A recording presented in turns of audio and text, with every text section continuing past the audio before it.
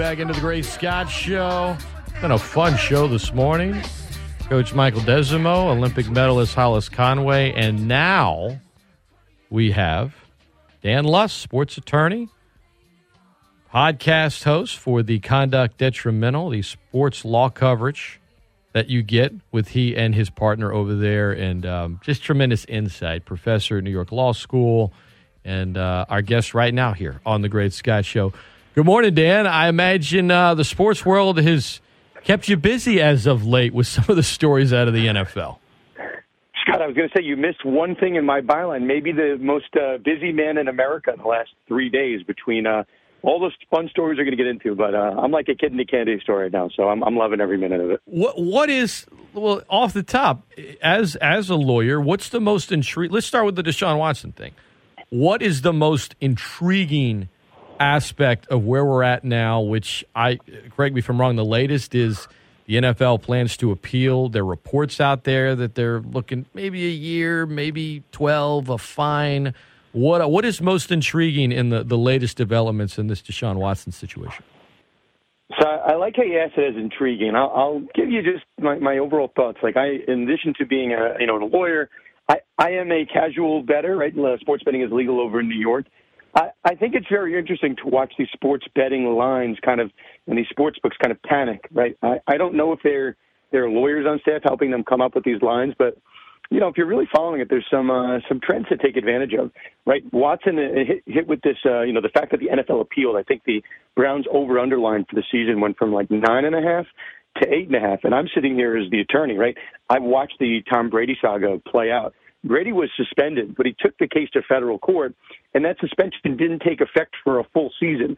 So the line just moved by a full win, yet the most recent case we have on point, Tom Brady, he didn't serve his suspension that year. He actually served it the following year. So someone in the sports books is not paying attention to legal precedent. So I find that part to be intriguing. So we can get into it. But I find that interesting that the betting markets not really paying attention to these legal stories in the ways that they should. So with that, like the Players Association made it clear they weren't going to appeal. And when they did that was, I guess, Sunday evening, we kind of figured, okay, this Sue Robinson decision might not be as strong as perhaps we were thinking it was going to be.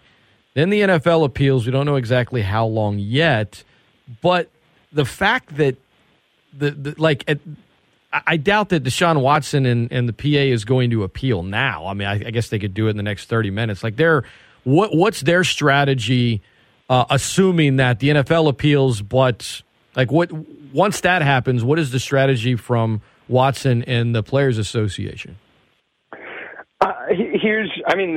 It's a couple things, right? The NFL controls the appeal. So the NFLPA, the NFL is appealing to essentially themselves. They're appealing to Roger Goodell or whoever he appoints to hear the hearing. So literally, the NFL could be appealing to Roger Goodell. So the fact that the NFL appealed, right, I think they have some indication of the fact that they're going to win on appeal, that the suspension is going to be upped to a number, maybe a year, maybe somewhere in the middle. And even if Goodell appoints someone to kind of serve, as the quote-unquote, like, independent person here, it's Goodell appointing someone. So, if Goodell appoints someone and that person decides against Roger Goodell, probably that person's never going to get an appointment from Goodell again. So, it's kind of dirty pool at this level of the appeal. If I'm the NFLPA, what my strategy is to make this thing as messy as possible, right? Because I think there's one thing that the NFLPA, and Watson and the league, they're all in agreement on. They all do want this thing in the past. The NFL wants it put in the past with a much heavier suspension, so they don't be seen as being light on women's rights. And the NFLPA and Watson won in the past because they just want their player to focus on football. So if the NFLPA makes this as messy as possible, I think that's going to force or get a better likelihood of forcing a settlement between the two parties, because the NFL doesn't really want this thing to go to federal court. And I don't think Watson does either. But if Watson threatens to muddy the waters, hey, I'll come public about the arguments I want to make about the owners, right? About how Bob Kraft wasn't suspended for his allegations with respect to, a massage parlor. Those type of conversations, those type of news stories, I think the NFL wants to avoid. So if I'm the NFLPA, if I'm one of those lawyers that's arguing the case, my goal here is to make this thing as messy as possible to try to work a settlement, to try to make the NFL want this thing to go away. Yeah, I agree with that. I brought that up Monday. We were on the air when the news broke, and I said, I expect the NFL to appeal, but maybe not for a really stiff, year-long, huge fine because they want the NFLPA to accept it because they don't want, the NFLPA made it pretty clear, as you know, Dan, like, all right, if you guys want to take this far, we're just going to remind everybody of all the dirty laundry. And since Goodell represents the owners, I was thinking they're going to appeal because they have to, because they don't want to look weak. But I guess I was wrong because maybe I wasn't, but a lot of the reports and suggestions, rather, that I've seen from those that are citing sources is that the NFL is going to go for something pretty significant. So does that just mean that there's enough owner support? I mean, maybe Robert Kraft or Jerry Jones or Dan Snyder doesn't want this thing to go to federal court, but are there enough other owners that are like, we don't mind, and as the majority here, go ahead and hit them with a year, hit them with a huge fine? It's tough to say, right? I think there's when I was trying to figure out whether the NFL was going to appeal this or not, one of the decisions on not appealing was like, hey, if you appeal this, you basically cheapen Judge Robinson's role in the whole case. So the NFL decided that didn't matter. They chose the blue pill. The blue pill was, hey, we don't want to look light to, these women's rights groups and these groups coming out and saying the suspension was too light. The other group, the one that you mentioned, is the owners. In the backdrop of all this, which we shouldn't lose sight on, somehow Deshaun Watson's team turned this situation into giving him the largest guaranteed contract in NFL history, $230 million. So, okay, it's great for the player, right? It's a big win for player empowerment. But if it's a big win for the players, right, the other way, it's viewed as a big loss for ownership that they're losing control over that guaranteed money. So, I've heard the conspiracy theorists saying that people are upset at the Browns for giving out that money to a player, right, who was in the middle of a sexual assault investigation and whatnot. So, yeah, there's certainly that angle of it. Scott, I did mention I'm watching this from the betting perspective, just how my brain works. Watson took a crazy gamble if you really think about what he did.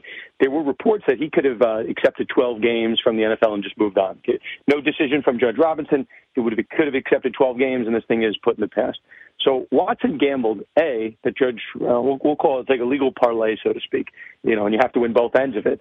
Watson gambled that, Judge Robinson was going to issue a fine of a suspension of less than 12 games. So you got the first leg of the parlay right.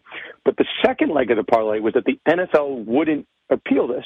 So obviously he got that leg wrong. And in parlay world, you need to get both right or else you lose the bet. And that bet is going to be a costly one because the NFL is reportedly looking at a suspension of an indefinite length of at least a year. And the way this was initially reported a month ago when this started circulating, circulated that the NFL was looking for this, that indefinite length is whenever the NFL feels he's ready to be reinstated. So it's the same suspension that Calvin Ridley got. He's suspended for at least a year because of the sports betting. And then it's up to the NFL as to whether and to what extent they want to reinstate him. And I think for Watson's purposes, that's probably when his civil cases run up, when the last case goes to trial, which at least at this point is scheduled for April of 2023. But, no guarantee that case is actually heard for trial in April 2023. That could extend into next year's offseason. And then all of a sudden we're here once again, Scott. So a very big gamble on Watson's part, and I think one that was probably ill-advised, all things considered. Interesting. ESPN Lafayette, Great Scott Show. I'm Scott Prather, visiting with sports attorney Dan Lust. From a salary standpoint, it's been well documented. The layout of his salary, right? $230 million guaranteed as long as he's not suspended. Minimal game checks in this season, so he doesn't lose a lot of money if he's suspended for games. But if you get to next season and he's suspended, that changes. I think that's another reason maybe, they don't want this thing to get dragged out or why the Players Association wouldn't appeal. But the salary side of this I find interesting. Because, one, it has to be at play in the mind of Watson and his lawyers and how, look, if we're going to miss some time, we want it to be now as opposed to later. And then, two, the optics of it, right? The NFL doesn't want to say, well, you had all these accusations, you settled some civil suits, and you still became the highest paid player ever and barely lost any money. What is, you mentioned the betting side of things and how it interests you. The layout of his contract and I'm not going to say finagling, but the what's the word I'm looking for? The strategy involved from both his agent and I would guess some lawyers. How much does that interest you? And is there a side to this story that maybe, the public isn't talking about all that much? Definitely interests me, and I think finagling is probably the right word, Scott. Is that a legal term? You would know. You're the lawyer, Dan. Yeah, so here's the thing, right?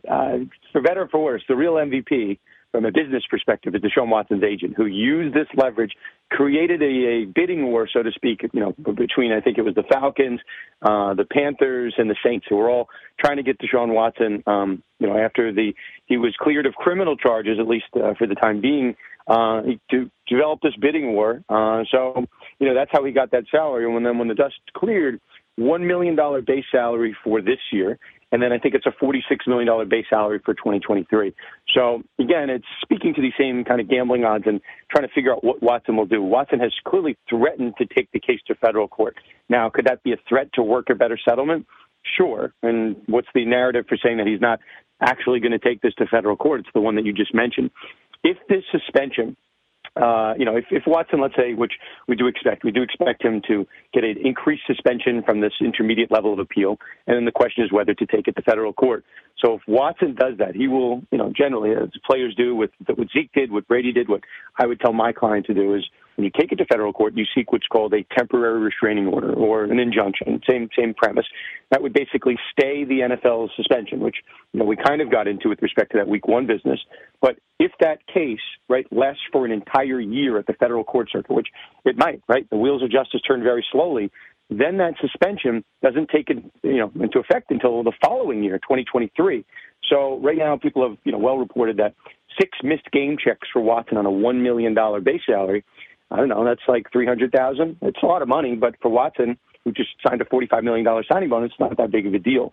But if he were to miss like 6 games, 10 games, 12 games in 2023, all of a sudden you have to deduct that from a $46 million salary. So if you miss half the season and you're getting paid $46 million, that's all of a sudden $23 million that you're losing in suspension. So the finagling to give Watson a $1 million base salary for this year, I think was done with the anticipation or expectation that he'd get suspended for 10 games, 12 games, some amount of games that would be contained within this upcoming season. But if you appeal it and you really fight this thing on its merits all the way up to federal court, then you're risking that $46 million.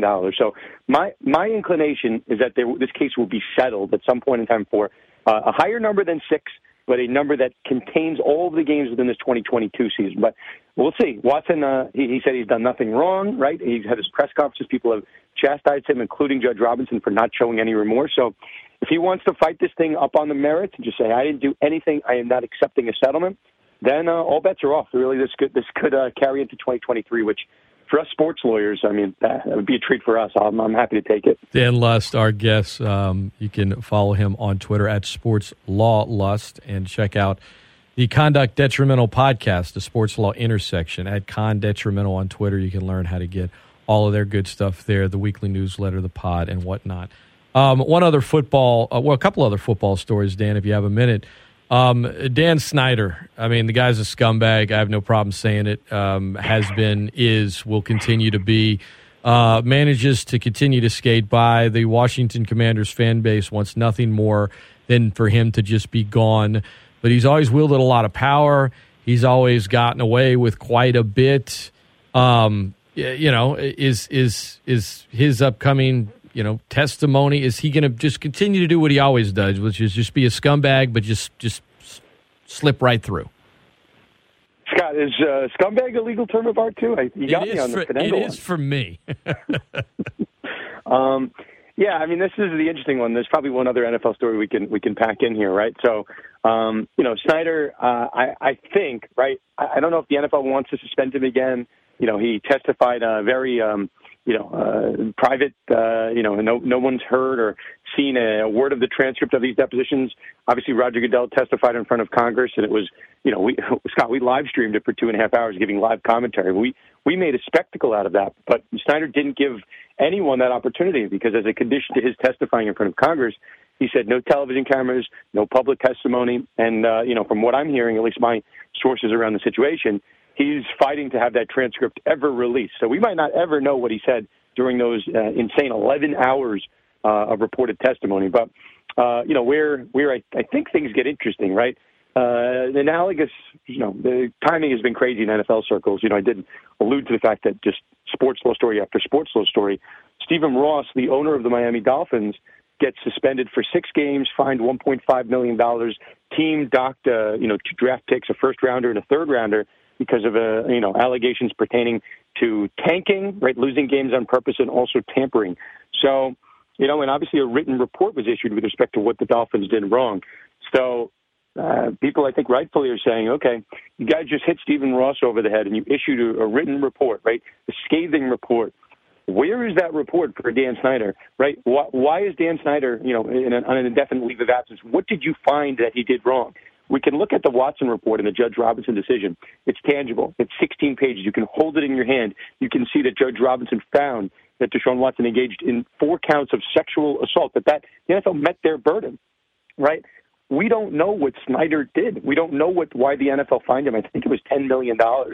And the NFL's lack of transparency, I think, is a little alarming, that they don't even want to tell you what they found that Snyder did wrong. So we'll see. I think the added pressure of the Ross case and now the Watson case, I think it might force the NFL's hand to kind of reopen the Snyder saga and really let the public in on what Snyder has done wrong, what he was accused of, and really what they found occurred. We need that level of transparency in 2022. Seems like I agree with you, but I'll believe it when I see it type of deal, because this guy tends to just skate by. And, you mentioned the Dolphins one.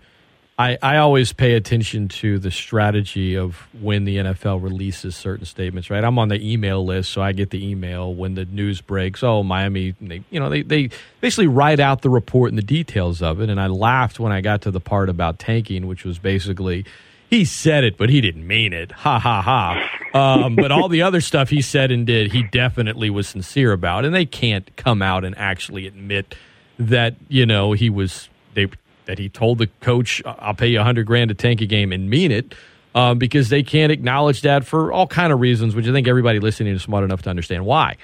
But 2 different investigations, right? There's a reason they released it all at once, and it wasn't just because they wanted to get it all out of the way. You released, hey, we looked into the tanking thing, but he wasn't serious, and that's the only thing out there. Well, guess what? That's going to be the talking point. That's going to be the focal point. Everyone's going to say, are you kidding me?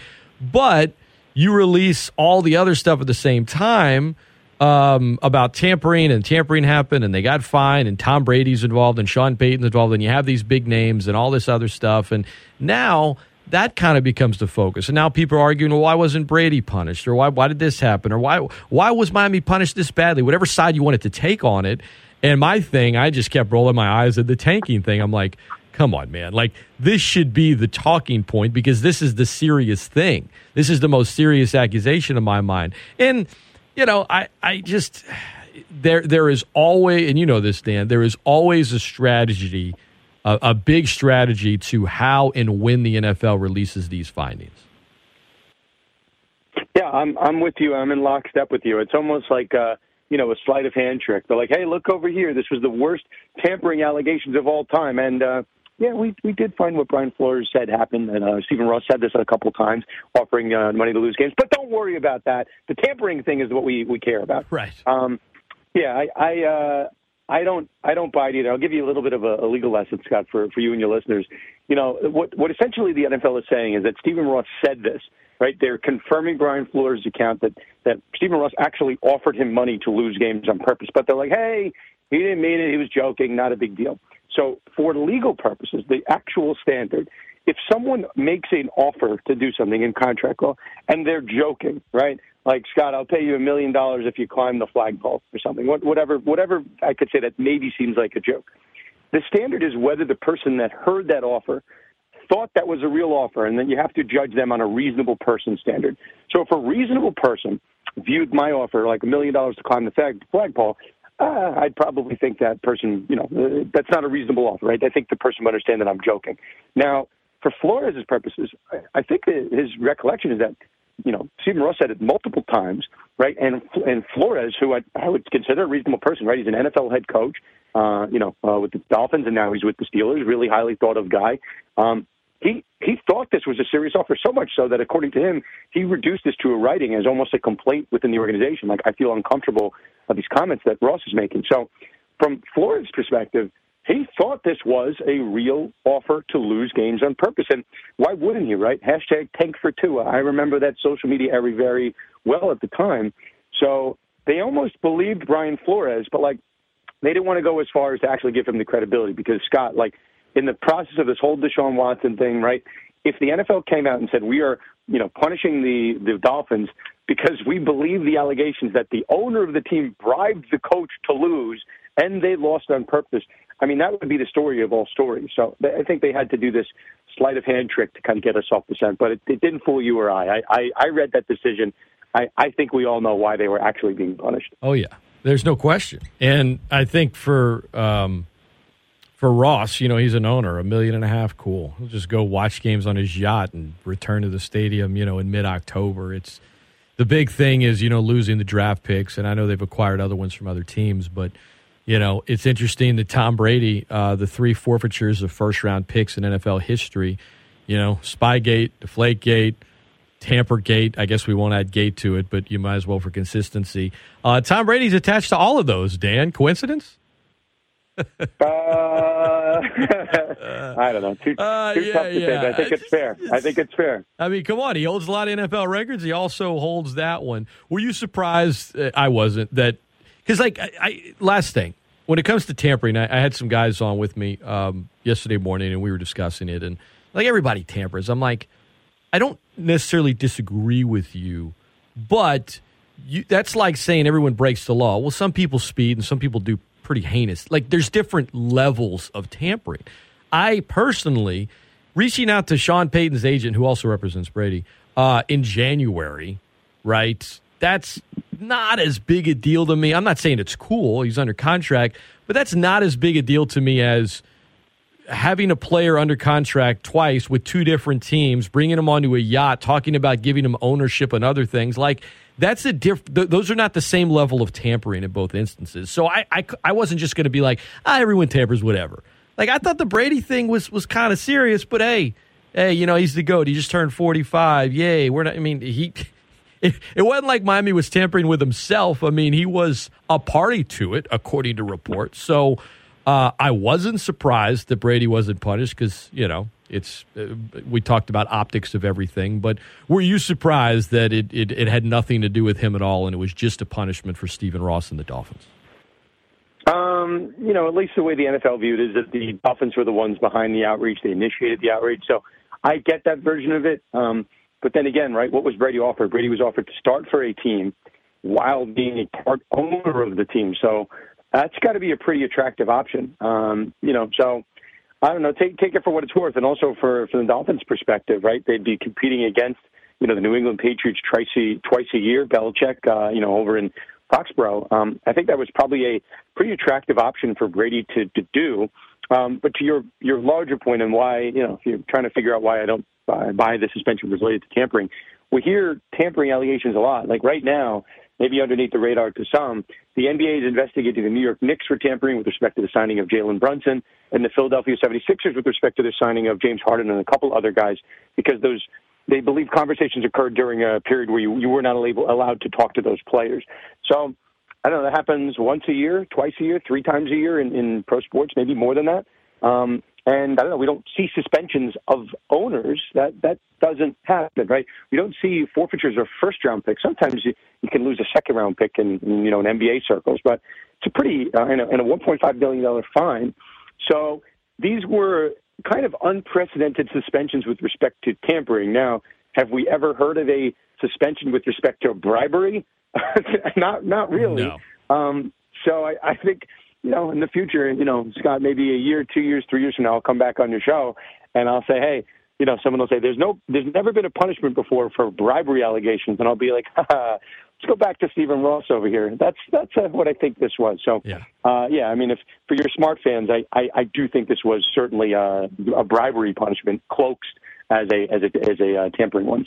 Dan Lust has been our guest. Follow him on Twitter at SportsLawLust. Check out the Conduct Detrimental podcast. And, when it comes to the intersection of sports and law, he is your go-to. And it's always great talking to you, man. Thanks for the knowledge and the education.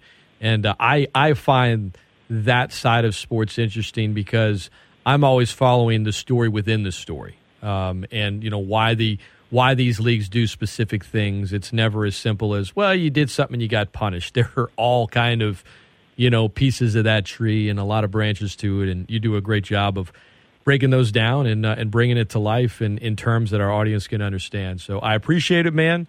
Continued success, and let's talk again in the future. Thank you, Scott. Anytime. My pleasure. All the best. That is Dan Lust, and that is it for the Great Scott Show. Big thanks to Coach Michael Desimo, to Hollis Conway, to Dan Lust. Tomorrow, Gus Kattengell will be on. We'll talk to Brad Topham. We'll do a little Seamhead segment, talk some Major League Baseball. And we'll have some player interviews with some Raging Cajun football players, including quarterbacks Ben Walrich and Chandler Fields. That's coming your way tomorrow on The Great Scott Show. That's it for me. The Dan Patrick Show's next. Talk to you tomorrow.